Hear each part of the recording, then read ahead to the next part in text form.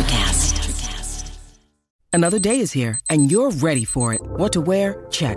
Breakfast, lunch, and dinner? Check. Planning for what's next and how to save for it? That's where Bank of America can help.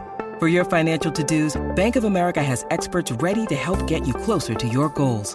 Get started at one of our local financial centers or 24/7 in our mobile banking app. Find a location near you at bankofamerica.com/talktous. What would you like the power to do? Mobile banking requires downloading the app and is only available for select devices. Message and data rates may apply. Bank of America N.A., member FDIC.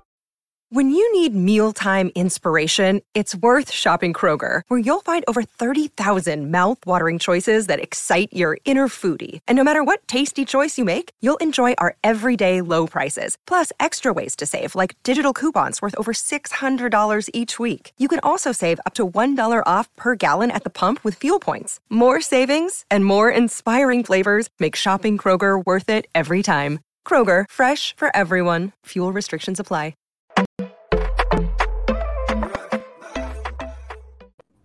How's everybody doing? Another Tuesday night. We're back. We got Justin Baggs, the Creative Monsters creator. We got Blue Hawks, John Shear, Jake Malik up top. Still waiting on home run 61, Power and Judge. I don't know what's going on with that. We'll talk about that. We'll get to that at some point. So, Justin, welcome to the show. How you doing tonight? Good. Thanks for having me. I'm doing really well. How are you guys doing? Doing well. So tell us, before we start, tell us about Create Monsters for the people that don't know. Creating Monsters has been going on for about 15 years, starting in January 12th next year. My soon-to-be 20-year-old son at the time was basically just hanging out with dad, typical dad and son time at the gym. And we're at another facility back then where I was an assistant coach. And I was very fortunate enough to have 3 kids with me I still train them to this day, matter of fact. So that's going 15 years now. Basically the point where a little 5-year-old was going, "Hey, Dad, you're creating monsters," and it just stuck in my head. And I've been doing it since, yeah. So a little 5-year-old creator. I got to bring this comment up because I swear, and JB, Justin, John can all corroborate the story. We were just saying before the show started to one another how John looks like he's younger than me now. He looks like he looks like he's in his 20s. I mean. Yes. I love this comment because this is exactly what I said. I said to John, I said, "Are you trying to look like me?" Hey, look, the Dolphins winning games makes me younger. So the more they win, the younger I feel. It took him less than 2 minutes to bring that up, and I knew he would. Guys, we have a guest. We got a guest. John's looks, although they may be important to a woman in Pennsylvania, are not important to any of us. See, John, I got you off the hook. You owe me. Thank you. So after you created the brand, which I got to give your son a lot of credit. That was an awesome name. Who are some of the people you've had the opportunity to train so far? Currently, I've been working with a center named Jeremiah Kalani. He's playing for the LA Rams right now. Trent Irwin with the Cincinnati Bengals. Jesse Bates, Cincinnati Bengals. Lane Johnson with the Philadelphia Eagles. Trying to think who else on top of my head. Baseball wise, Daniel Zamora, LA Dodgers. Chris Campos, LA Dodgers. Harrison Spahn, Marlins organization. Carlos Morales, Milwaukee Brewers. And then a ton of college athletes. At the D1 all the way down to NAIA level, and then obviously enough with the Jordan brand too as well. So now, being a personal trainer, that's got to be a pretty competitive business. And imagine, people could just, try and take your clients and everything, and your reputation and who you've worked with has got to be a huge deal as far as why people would come to you, because they can see their success and their failures on the field, right? Correct. I mean, it's not a numbers game for me anymore. It's not like I tell anyone that I work with, I'm not here to put your name on the wall or your jersey, hang up your jersey. It's like, if you want to give me a jersey, that's cool. But, I take pride into my job. I take pride into my work. I take pride into the person I'm working with. And it's the point where when they perform on the field, good or bad, I take credit for it. Even if they do really bad, they get hurt, I feel responsible personally. But sometimes it's just freak accidents. But when they do really well, I listen, like any dad, you take pride in your kids. Like, I don't even call them my clientele, I call them my kids. I am the old man in the group, so, but they are younger than me, so I treat them like they're my own child, and I look out for them. I just kind of text them, call them, hey, how's it going? Especially with adults, they have kids too, so I think I relate well to them. And like, me being a dad myself of two kids, two boys, so I can relate in that level rather than just treat them like a clientele, and it's like, hey, give me your money, and it's not about the money for me, so you Yeah. know. A lot of trainers these days are just looking for credibility. I don't look for credibility. I look for quality in the individual. So I think that's why I've been able to last 20 years in the industry and 15 years in the business, is that I literally put my heart and soul into the individual, and the quality of training that I provide for them is top notch. Yeah. So you talk about training, and JB kind of brought it up, said, oh, I'm waiting for Judge to hit 61. But I wanted to ask you, and you might have some good insight on this, is the last couple seasons, somewhere in the regular season, so I'm not jinxing anything here by saying this, Judge has been, out, usually somewhere in the middle of the season, out for an extended period of time with some sort of injury, right? Mm-hmm. You don't know his workouts probably. You don't know the extent of what he does, what his recoveries are. But he is a freak in terms of just his size and the sport he plays. There's not a lot of guys like him. Do you have any insight that you might be able to say why maybe this season, maybe what he may have changed or what he could be doing has prevented him from getting hurt, as opposed to maybe why he was hurt the last couple seasons as much as he was?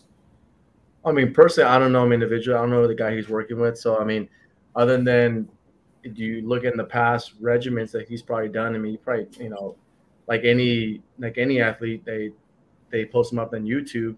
It's probably just, they probably changed up just a little bit as far as maybe a mobility issue. And, it could have been where he was lifting heavy throughout his whole career. That's why he's getting injured.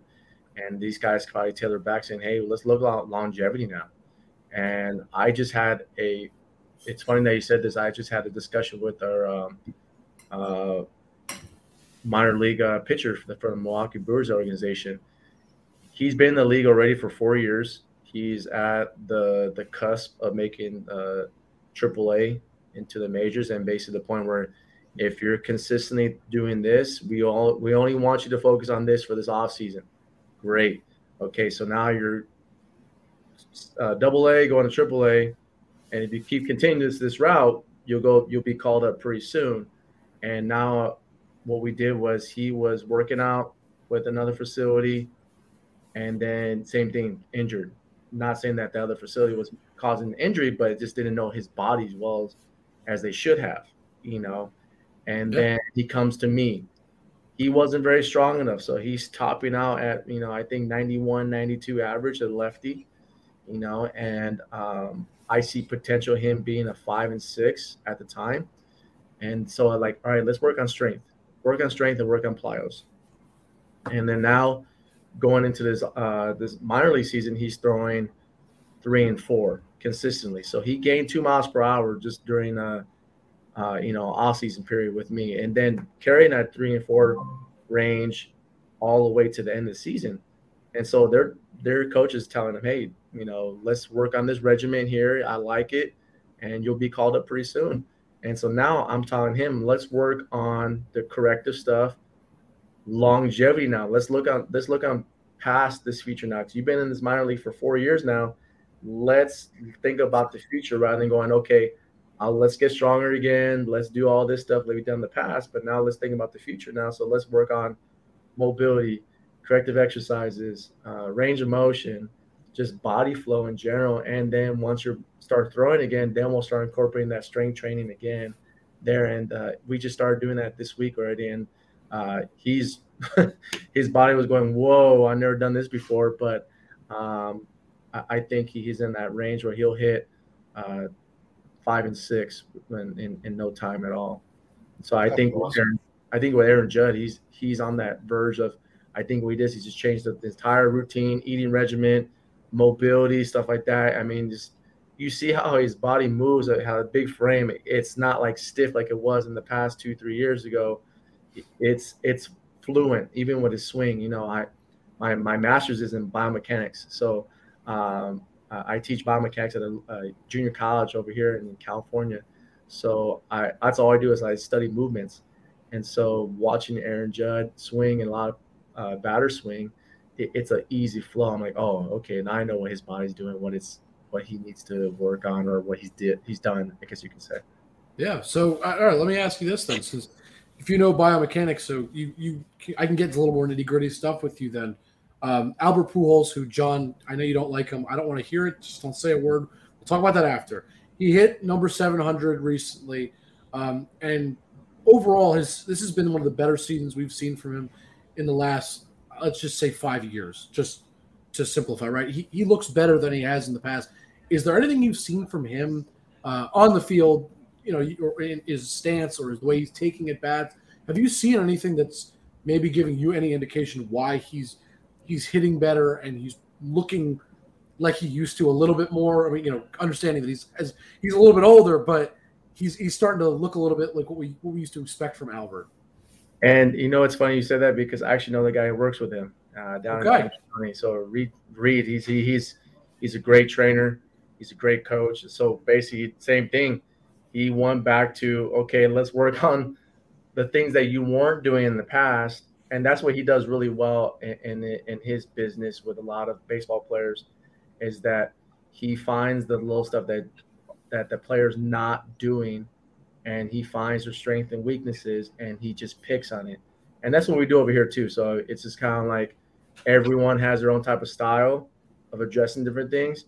You know, I think with Albert was that a lot of things is that him being older, his body just was worn down from all that just wear and tear, I guess you can say, of being so powerful and carrying that weight with him too as well, where they kind of want to step back and going like, we're going to just work on just basic movements, you know, reintroducing yourself to your body. You know, we got to think about when you retire, you know, you'll be able to move around for your kids and stuff like that in general. And he bought in, and look how well he's doing right now. You know, I know it looks like he's returning to his younger self, right? Yeah, it's just too bad he couldn't do that stuff with the Dodgers when he was with the Dodgers. So I mean, just, so you know, Justin, I'm an LA fan, so you know. Hey, at least you're honest. Yeah. So last couple of years, the pandemic, a lot of people gained weight, you know, haven't been as active. How has it been different for the athletes the last couple of years with your workouts for them, with, you know, us not being able to go out and do what we normally would, you know, like 3-4 years ago? Well, it's more like a mental thing. I think that's probably the best thing to address it is just mentally, because it was taxing for all of us, you know, and it was very high stress level and more of a fear, I guess you can say, and that whether if it's okay to go in, stay in, go out, you know, and then, you know, you have individuals not aware of what's going on, just live in fear. And so it was more like of a mental aspect when we were working here. And, you know, I'm not going to lie, you know, during the pandemic, it did hit us in a certain way, but I kept my doors open. I worked. You know, we did the whole sneaky, you know, three taps on the door. We knew it was their person. Open the door for a little bit, come in. If the door closes, you can't come in. Park away from the facility. You know, we did all that stuff there because I knew that this is what the individuals needed. They needed something, a routine, because they're on a routine as it is, you know. And so to take them out of that routine, it would have been mentally tasking for them, and they didn't know what to do. Or, you know, we found ways to work with individuals still, you know, Zoom, home workouts, online stuff, and more importantly, just checking in on them, you know, just individuals to see how they were. So for, you know, during the pandemic, it was just more like, can we mentally get these guys in tune still, and the girls too, don't get me wrong, and the girls, keep them in tune as far as knowing what the goal is still at hand, that they still have to play, and you know, still keeping in communication with their coaches, see what the season was going to be like, and if they are going to do it, how many games, so on and so forth. So we were just preparing for them for that number of games. And even like during like the football season, we were still unaware of whether we're going to do it, what are the protocols they have to do. So me being a coach too as well at a junior college, we were trying to figure out as we go. Like we were getting tested 3 times a week. I was getting tired of just getting stuff up my nose all the time, And my junior college still has to do. We're still doing the testing twice a week for our school. So, and we still have to wear a mask in our university too. So everyone's different, and whereas a couple other junior colleges down the street, they don't test. Ours is just being protocol test. Safety oriented. We get tested every Monday, Thursday in order to play on Saturday. And it's still stressful. It's still mentally stressed for us, just making sure everyone's hey, did you get tested? Hey, we're negative, all that stuff in general. That's what it really hurted everyone too. Oh, I'm sure. That's awesome. So another thing, that you've done throughout your career, you've built great relationships with brands. You work very closely with the Jordan brand. You travel from coast to coast. You've worked with UCLA, if I'm correct, right? Yeah. University of Colorado. I was their strength coach for a little bit. University of Colorado. You've been all over. You travel from, Beverly Hills, LA, New York City, Philadelphia. How have you been able to create these bonds and, build your business doing that? Well, at first, when I first started with Jordan, I wasn't even aware that the person that linked me with them was even affiliated with Jordan. So come to find out, her dad was actually the VP for Jordan. So, and then when they interviewed me and brought me on board, they just kind of said like, hey, what can we do to represent you, or what can you do for us? And that's when I told him about my son, because my son's born on the 23rd, and I was like 23, Michael Jordan, 23, and they kind of like the concept that not only if I be working for them, I'll be representing my child at the time, So, but traveling and doing all that stuff in general, it just kind of built over time. So when I started working on one individual, I would just work on this individual. Then they brought their friends, and they were referring me. Everything I've been doing is all referral basis. So anything on social media wise, I'm not really good at it, which is really bad to say, but I get text messages or calls like, hey, you worked on my buddy. Hey, you worked on my boyfriend or my husband and wife or so and so, just referred. And we make the connections there, and I just fly out to them. And that's how I develop my business. And now it's more like during the season, I'm probably on a plane every maybe couple of weeks or so. And then I work over here at home Monday through Sunday.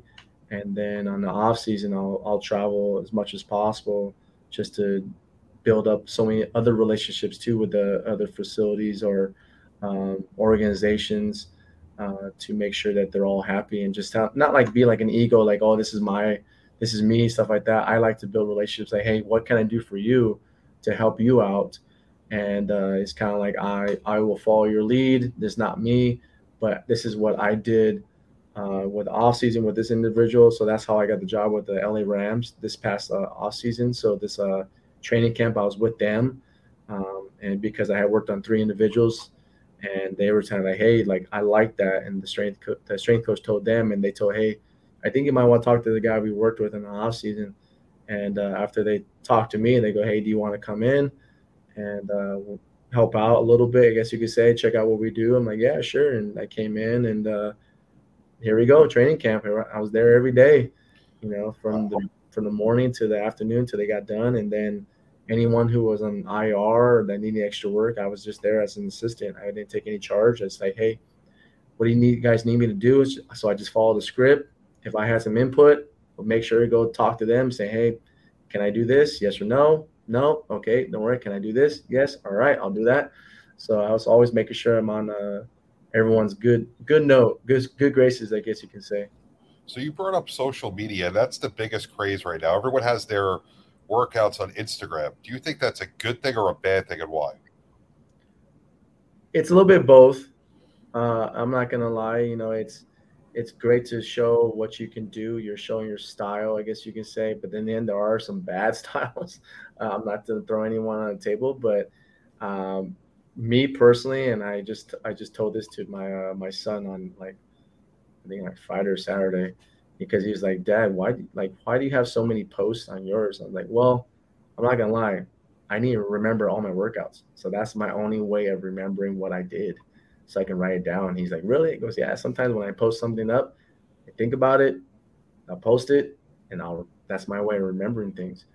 And, I think that's a great tool for me to remember stuff, not to sound like, I got the greatest stuff in the world, but it hits, it does what his job does, But I think a lot of people now these days are just carrying overboard with, their styles of training. They got this person on their workout when probably they only worked out for the one time, but they're using their name for clout, all that stuff in general.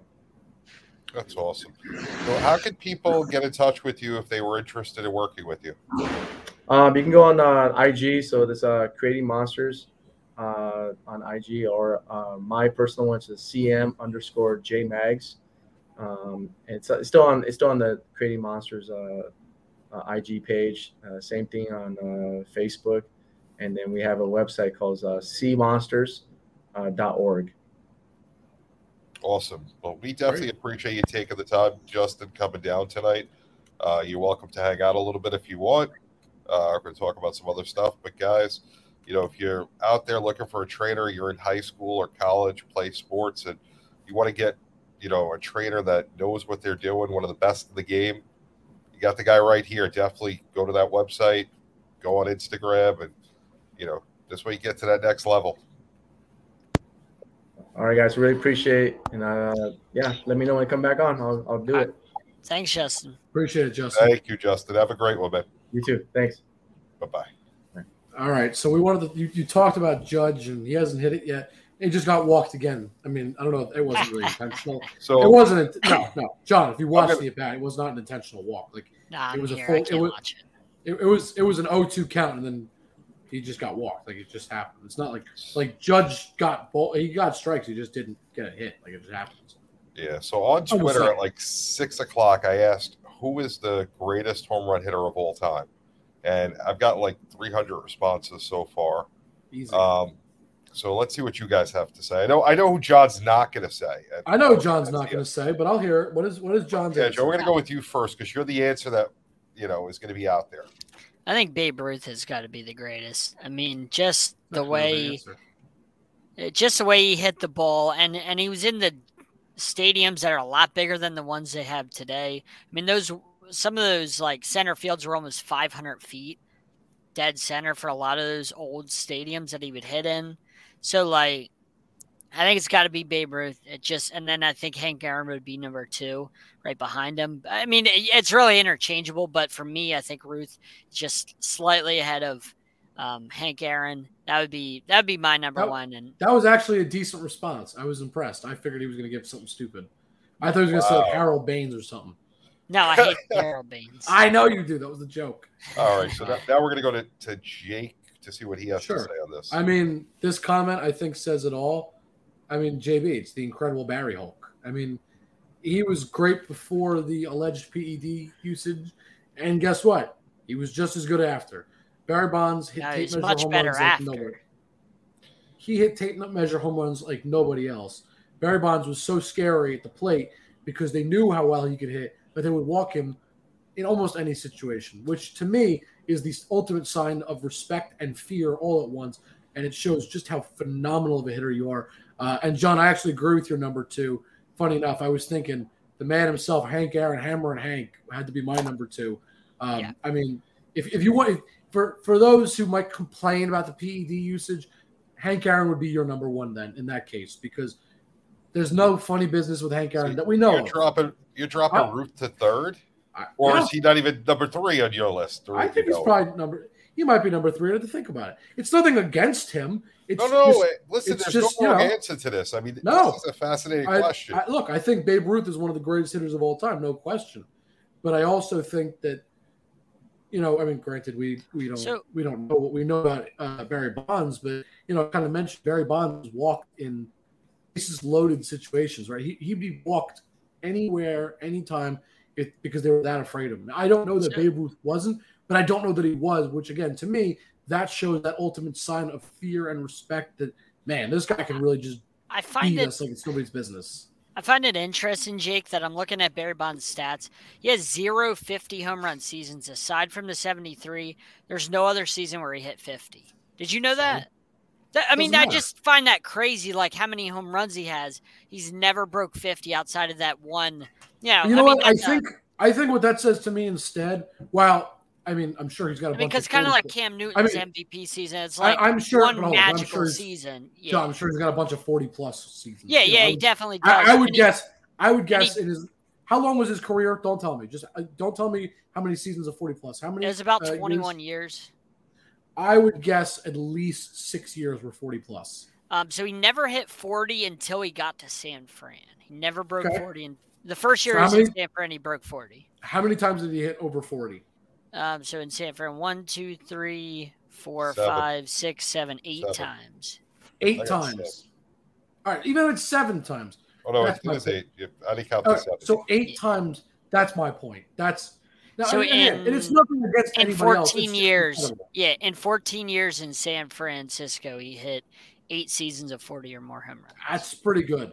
So that's my point. Even though, yes, he didn't hit 50 maybe, but he was hitting 40-plus. That's pretty consistently incredible. And those other years, so in 14 years in San Francisco, he hit 30 or more home runs all but 3 years.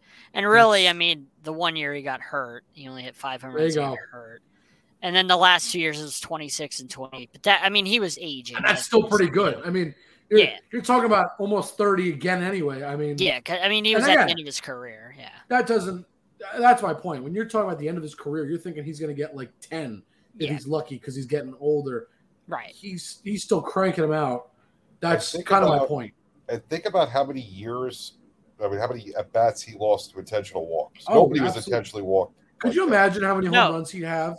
No, his like I told you guys before, his number of intentional walks from age 37 to the rest of his career is more than anybody in the history of baseball. And that's just from age 37 on. It's not counting before age 37. Let's just say, for argument's sake, he was walked 500 times in his career. And I'm just making this up completely. Yeah. Let's just say, for the sake of argument, let's say half of those would have been hits. So he was walked. Just half. So even if half of that was home runs, he'd have over an extra 100 home runs. So he was walked I'm going to say 2,558 times. How many times he was walked? So I'm going to say it's got to be Ruth, because he had 11 home run seasons over 40. He had a bunch over 50. He obviously had the 60, which before Maris was, number 1. But, you're not really falling that far to number 2. And you got to give Hank Aaron some props in here, too. The guy was the home run king before Bonds took that over.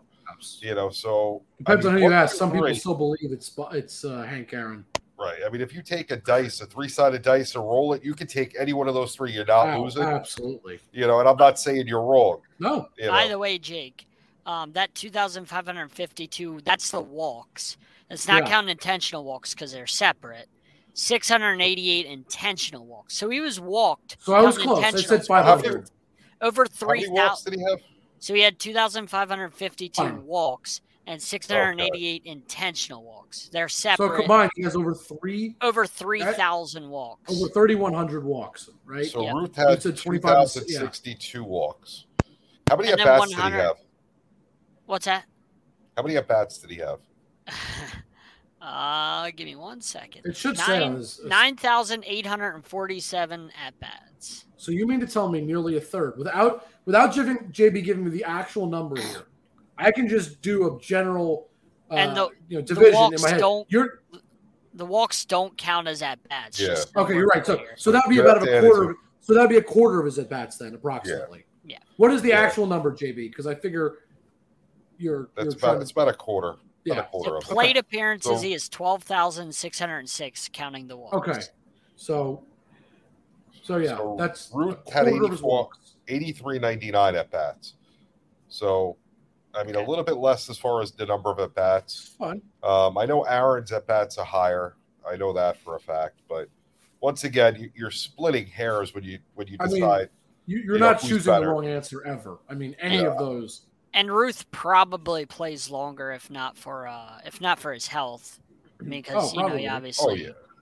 Yeah. If not for his health, he probably plays longer and hits more home runs. I think if he played longer, he'd be the undisputed number one, and this wouldn't even be a conversation. Yeah, I think it's the fact that his health got in the way that we can even have this conversation, which is so incredible to think.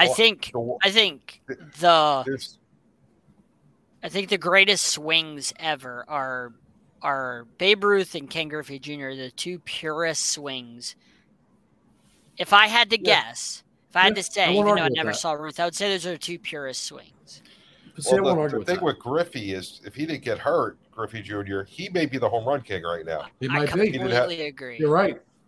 He was splitting hairs here with guys that are phenomenal players. I mean, and once he went to Cincy to be with his dad, like he wasn't the same. He wasn't the same guy. No. Not at Notice all. How none of us mentioned Albert Pujols, though. He's a great home run hitter, and there's no question about it. Not taking anything away from him. No, except I love you, Jake. You just I know you're thinking it, but we got to give him his flowers right now. I mean, he hit 700. I mean, I don't care what you think of him, John. I don't care if you think he's the worst 700. I don't want to hear it. I don't want to hear it, though. The point is, the man hit 700, and that's pretty incredible. That is a special milestone. I mean, no matter what you feel about him, that is an incredible milestone that only a few players in all of baseball have ever had. That's you got to admit that's impressive. Yeah, whether you like him or not. Oh, without a doubt. 1 of 4, yeah. It's unbelievable. Not even a handful have done it. That's just insane. Does anybody ever in our lifetimes, us three, does anybody ever get to 700 again? I think it's we ever see Judge or I'll tell you it's not going to be. Hold on. I'll tell you it's not going to be Judge because Judge got a late start to his career, and he's injury prone. Not even that, but even if he wasn't injury riddled in his career, he just started late. I mean, he's already 30 years old, and he's only been in the league I think 5 years, 6 years maybe. So, and again, it's going to take a guy like Bryce Harper who got into the league when he was like 19 years old, and you're going to have to set the league on fire for 20 years. So you're like 39 and be consistently that great. And even then, it's going to be hard. I don't know. Think about it. If you play 20 years and hit 30 home runs a year, you're still 100 short. Yeah. So and that's phenomenal. If you tell me you can hit 30 home runs 20 years in a row, that's insane. Yeah. So did they have minor leagues like they do today? Like, did they have anything close to that back in Babe Ruth's day? They had, you know what I mean? Like, leagues, did they have to go through a minor league system, or did they just get called up? I know they had other leagues where there was like the Monarchs and stuff like that, but like, did they have to go through? You know what I mean? Not to my knowledge. Not to my knowledge was there a system where we have what we have today, which is, you'll go and you have to fight your way up and then you'll make it. No, you have to go through low A ball and high A ball, and then but that's not the case for everybody. I know. I'm just saying. There are some guys that go through the system. Don't forget, Albert Pujols wasn't automatically in the league. He didn't just automatically get put on St. Louis. I don't know if you guys know the story. The story goes basically, Mark McGwire was still there and basically told, I forget who the manager was at the time, but basically said, La Russa? Yes, you're right, it was. So he went to La Russa and said, you better call this kid up because if you don't, you're making a mistake. And Pujols actually took McGwire's spot. McGwire moved to the bench and they never looked back. But yeah, so it's funny that you're talking about the minor leagues. Pujols didn't start just automatically on the opening day roster when he started. He had to work his way up. He didn't just get put on the roster and said, "Here you go, kid." He went through it. Now, he didn't maybe go through it like a guy like Judge, who it took him a couple extra years maybe to get to that point, but it still took time for him to get up to the majors. Well, yeah, so. I mean, with that, there's not a lot of guys that come up very quickly. It takes You're right. The minor league system set up for a reason the way it is. Baseball, to be one of the top players, it takes you time. You have to mature. Yeah. It's not as easy as it looks. So that's something I wanted to ask, because I've been wondering that. Like, if you have a top prospect, at some point, do you think in baseball they should start just pushing that aside and start calling them up sooner instead of making them go through single A and double A and triple A and the whole nonsense? Like, do you think they should just sit them in? You draft a guy, and year one maybe sit him in double A, and then year two triple A, and boom, he's up. Like, I think they should start doing that. There are guys that, as a Yankee fan years ago, you see when they brought them up too early and they weren't ready and they just never recovered. There are some guys that happens to. There's an art to grooming a player to go from league to league and going to a higher level. I mean, look at Aaron Judge. Skills. Aaron Judge is somebody that took time to get to the majors, but even when he was in the majors, I can tell you there is a large difference between his rookie year and now, and I have seen the development. He's changed his swing. He's changed his workout routines from what we know. He's changed the way he's a leader, the way he plays the game. So I think the problem with that is if you throw him into the fire, but the problem is if you throw him into the fire too quickly, it could shatter their confidence, at least with a guy like Judge. Now, he's just an example, but he worked his way up and he earned his spot, and now he got to here where he is. Now, an example of a guy like you're saying, John, who got thrown up really quickly and it's done well, Bobby Witt Jr. I think he was only in the minors 1 year. Julio Rodriguez. Machado wasn't in the minors very long. Yeah, there are some guys that they can do that. You Vlad have Guerrero, to be a special player. Vlad Guerrero Jr. wasn't in the minors very long. Those are basically the stars. But you know what? And you look at Vlad Guerrero, he grew up with his father being a baseball player. Now, that's just one player, of course, and these other guys didn't. But, it's not that easy. I mean, if you look at all the players in the league and you pool them and think about how many, had to take their licks, so to speak, in the minor leagues to get to where they are now, it's a good majority. And I would love your idea, John. It's just my fear being that I don't know that it would work. I don't know. It doesn't mean that you're wrong. It doesn't mean that it won't. There's no knowing. The fear for me is that as an organization, I might ruin a player. And so for me, the way I would think about it if I'm them is it's not worth the risk of ruining that player's potential career by bringing him up a year too early. I would rather him sit down in AAA for an extra year and him turn into the next Aaron Judge, as opposed to you bring him up too early and he's just another nobody. And again, you're not wrong. There's no right or wrong about this. It's just that would be my fear.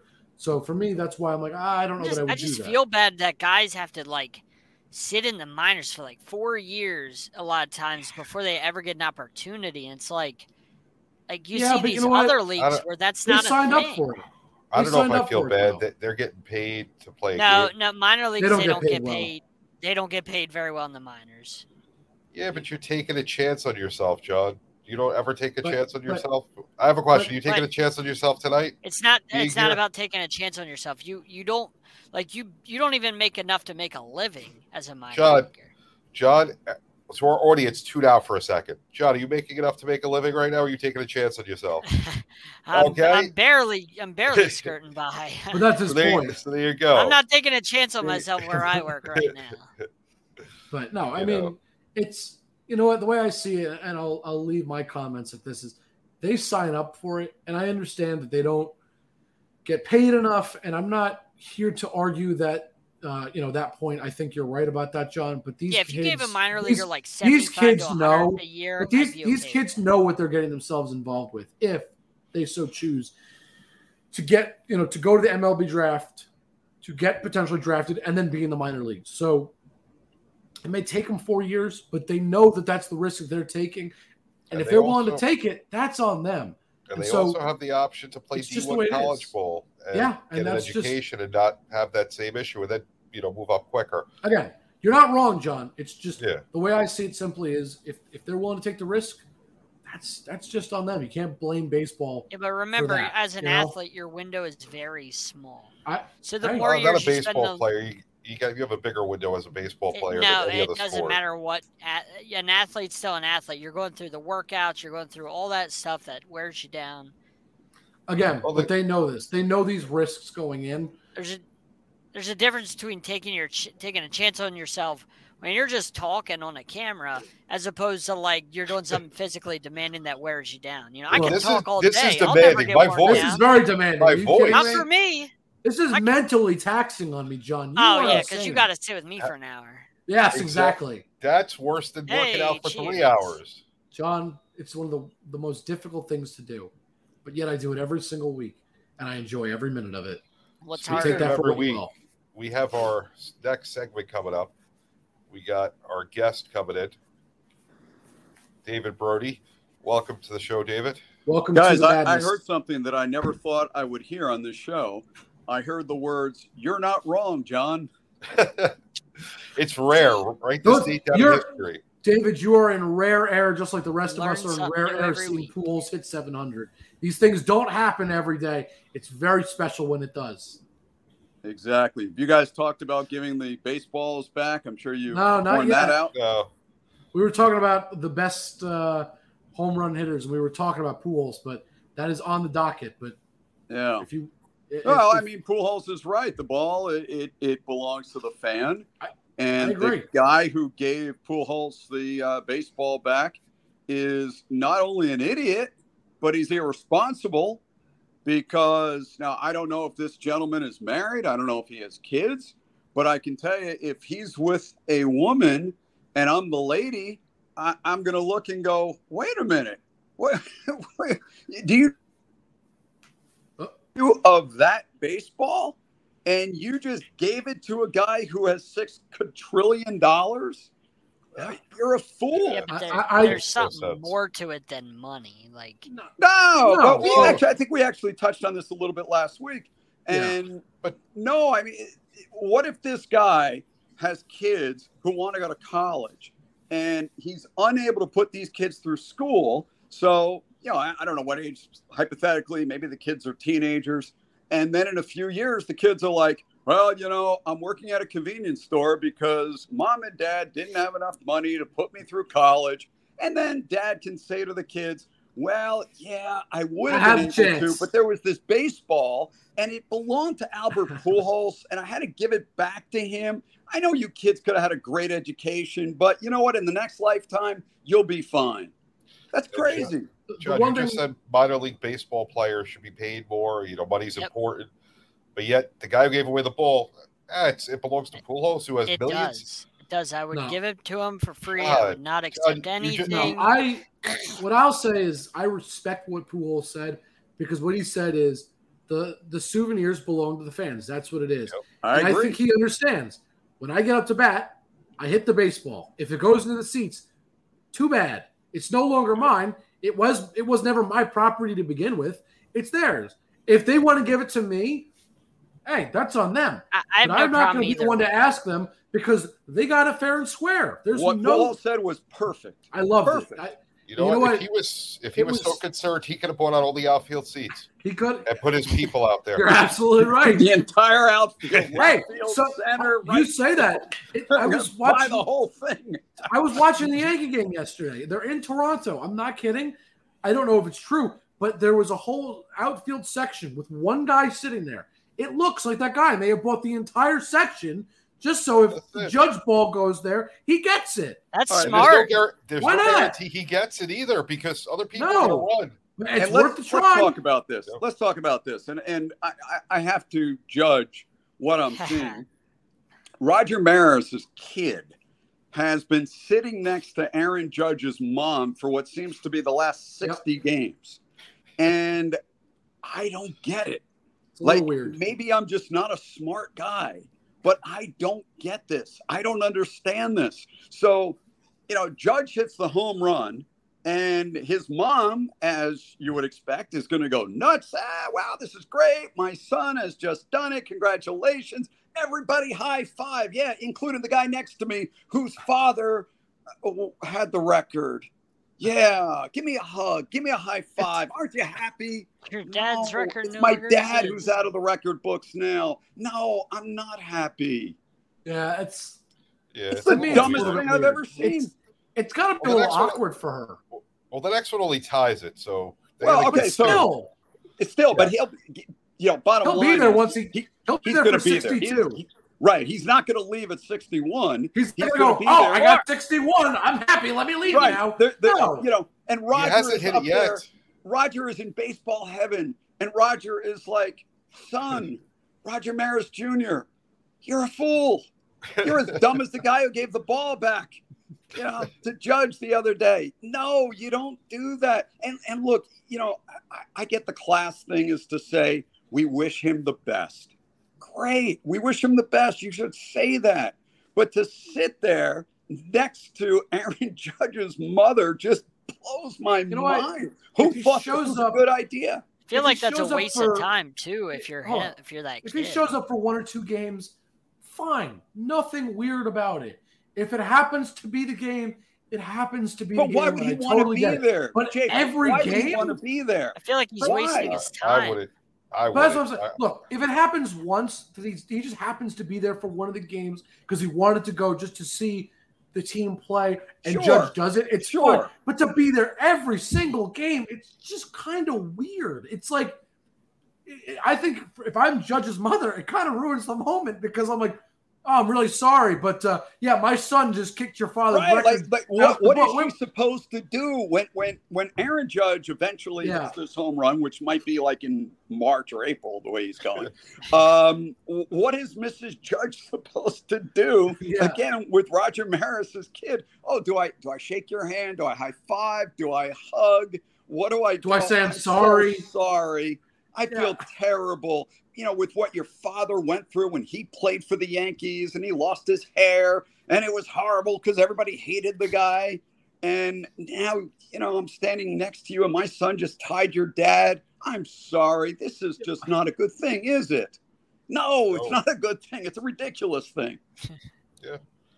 Listen, I mean, it's just bad. I don't like situation. It. I mean, I get, the thought process of it. It makes it look good. The families are there. But if you're that family, if you're the Maris family, like you said, do you want to sit there and say, congratulations, you beat my dad who's dead and, all the struggles he had? That's a hard thing, especially when you get into multiple games of doing it. You do it one night, you do it 2 nights.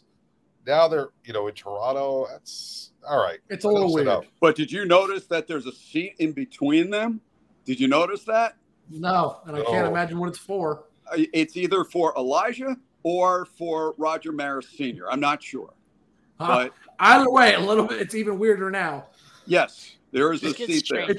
It somehow manages to get weirder and weirder with every passing second. Exactly. Do we have time for one more topic? We sure do. Speaking of weird, so, we've got these storms in Florida, hurricanes, we had a tornado warning. Tom Brady and his teammates are down here in South Florida because Tampa is apparently going to get hit. Yep. And his kids are here. Who isn't here with Tom Brady? Again, Tommy's here. Little kitties are here. Oh, Madame Giselle.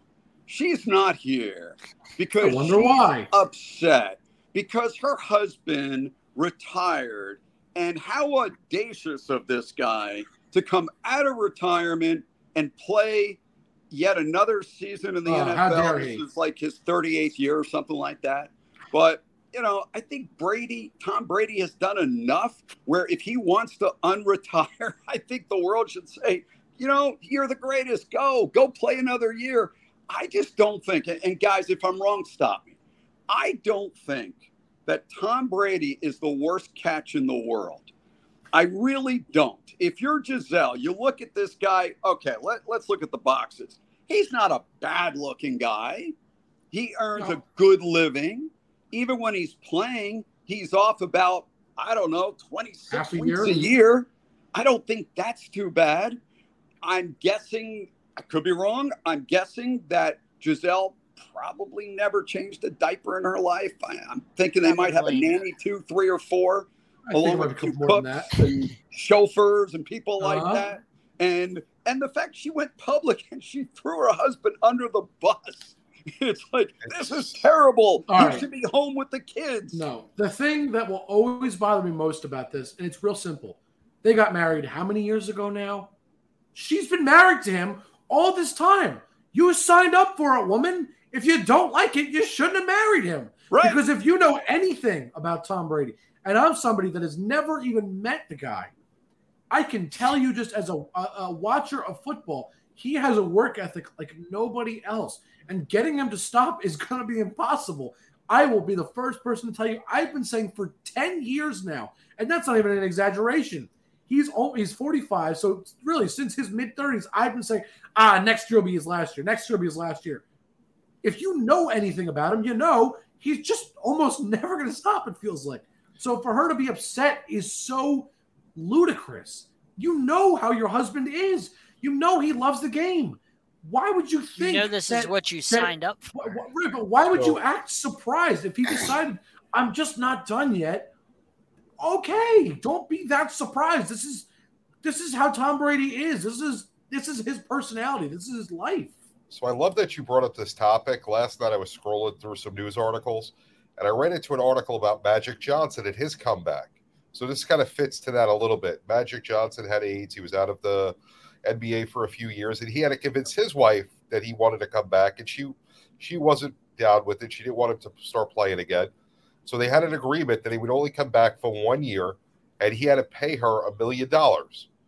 So, Tom Brady's getting off pretty good with this. He's not paying Giselle because Giselle makes more money. And $1 million back then was a lot more than $1 million. I don't understand that. I don't even get that. So Magic Johnson, who was making all the money, and I'm sure Cookie in her day was a very good worker at Jack in the Box or wherever she might have been. But he's paying her $1 million for what? So he can go to work? So he could go play again. And he was only allowed to play 1 year. Can I just say something? It's called a man card. Okay? Magic Johnson, go out and buy one. But yeah, so he gave Cookie $1 million so he could play 1 year. They lost in the first round of the playoffs to the Rockets, and that was it. The whole Giselle situation, though, it's just weird. The only thing I could think of, maybe she thought he was going to be home with the kids, and, the kids wanted to have their dad around. But being a football player, it's probably the one sport where you have the most time at home. You get 26 weeks vacation. How much vacation do you get, JB, at your job? What do you get? 2 weeks, 3 weeks a year? Jake, John, what do you guys get? 2-3 weeks? I get about 2 weeks. 2 weeks. Jake? I'm at school, so you're in school. All right. I don't have an excuse. You get a lot of time off. You're in school. Yeah. Stay in school. Yeah. So, Tom Brady has a good job. With this job, he gets, like $25 million a year, and he gets like 26 vacation weeks per calendar year. I don't think that's a bad gig. He's around a lot more than 99.99% of the male workers in this country. And, look, she's entitled to her opinion. It's wrong, but she's entitled to her opinion. But to me, the worst part of it is when she went public with this, really, my Tommy isn't around. He isn't with the kids as much as he should be. You know what? Here's an idea, lady. Shut up. So what does she feel about the Fox contract that he's going to be announcing games? He's going to be away doing that. Was that okay? Right. $30 million a year, whatever. Yeah, that's a very good point. Yeah. That's the only time where I wonder, if what she's saying is genuine or she's using that for something else. Maybe her concerns are legitimate, that she's afraid he gets hurt, that he's not around with the kids full time, like being retired. But at the same time, is she okay with the $30 million for Fox? Because she can't have it both ways. Yeah, and you know what? You can't really have Tom Brady to yourself. Tom Brady is. You can't lock Tom Brady in the. When you're a celebrity like that, you don't have that luxury. Right. Exactly. You want an anonymous schlub? You can find plenty of them at the YMCA. I wanted to give you guys some Magic Johnson insight because I had no idea about this. And I'm sure nobody on this panel had any idea. Magic Johnson was getting paid by the Lakers as a player all the way up until 2009. Did you know that? He had a Padilla deal? I was going to say Bobby Bonilla. He had a Bobby Bonilla deal all the way up to 2009. So that. here's his money. So he stopped playing in 90, and then he came back in 95. He still got paid in 92, 93, and 94. Even though he didn't play, he got paid $2.5 million, 2.5, 2.5, and $1 million. Those years he wasn't playing. He wasn't even like in the league, basically. And then after he retired, he got $1 million the year he played 32 games. And then after that, he got $1 million every year from 1996 right. So all John, the way to 2009. That's all that was for tax. No, I know. I just deferred. thought that was interesting. Like, I never really knew that about Magic Johnson, that he was still getting paid the years he wasn't in basketball, and then the years after he retired until 2009. He had a good agent that realized the way to get the most out of his contract. That's genius. Right. Yeah. Pay less taxes. I just always enjoy whenever I find out about like those like the AI deal where, you see a deal where he gets paid for life, like those deals are just funny to me. Yeah. I'm still confused as to why he was giving Cookie $1 million. I don't understand. To shut her up. That's probably somebody what please explain that to me. I'm confused how he was still married. Well, that he wanted to, based on the rumors that we've heard. Yes, he wanted peace at home, but he wanted to play basketball. $1 million. Look at how much you think of $1 million. You're not playing. You're going to give your wife money so you can go and enjoy your life? Really? He sure enjoyed life. Wow. Okay. Well, that was fun. Well, guys, we're about out of time. John, you want to start us off tonight? Blue Hawks 13. David, where can people find you? Sportsbroadcastingcoach.com. David at sportsbroadcastingcoach.com. JB_the program. Come back at 11 to watch Confidential. Jake? Guys can find me at Jake_Malik on Twitter. More importantly, as you see going across the bottom of the screen, Instagram and Twitter is Sideline Sport 1. YouTube and Facebook is Sideline Sports. We are on TikTok. We are on Spotify, Apple Podcasts, Google Podcasts, DBTV. Absolutely everywhere. Just look up Sideline Sports and you'll find us. But on that note, everybody have a good one, and we'll see you next week.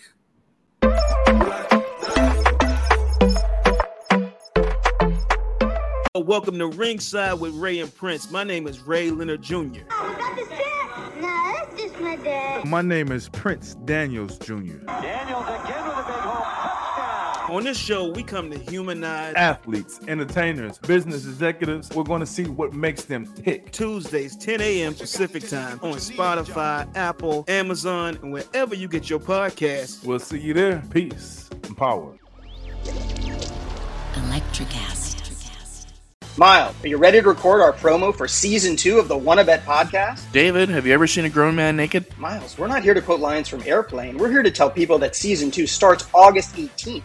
But I like Airplane. I know you do, but Wanna Bet is a sports betting podcast. Each week we bet $1,000 on the NFL teams and games that we love. Well, that sounds like fun. It is fun. And last year you picked over 60% of your games correctly. How'd you do? We're not talking about that. We are telling people that they can find us every Friday. So no more movie quotes. Roger. Electric acid.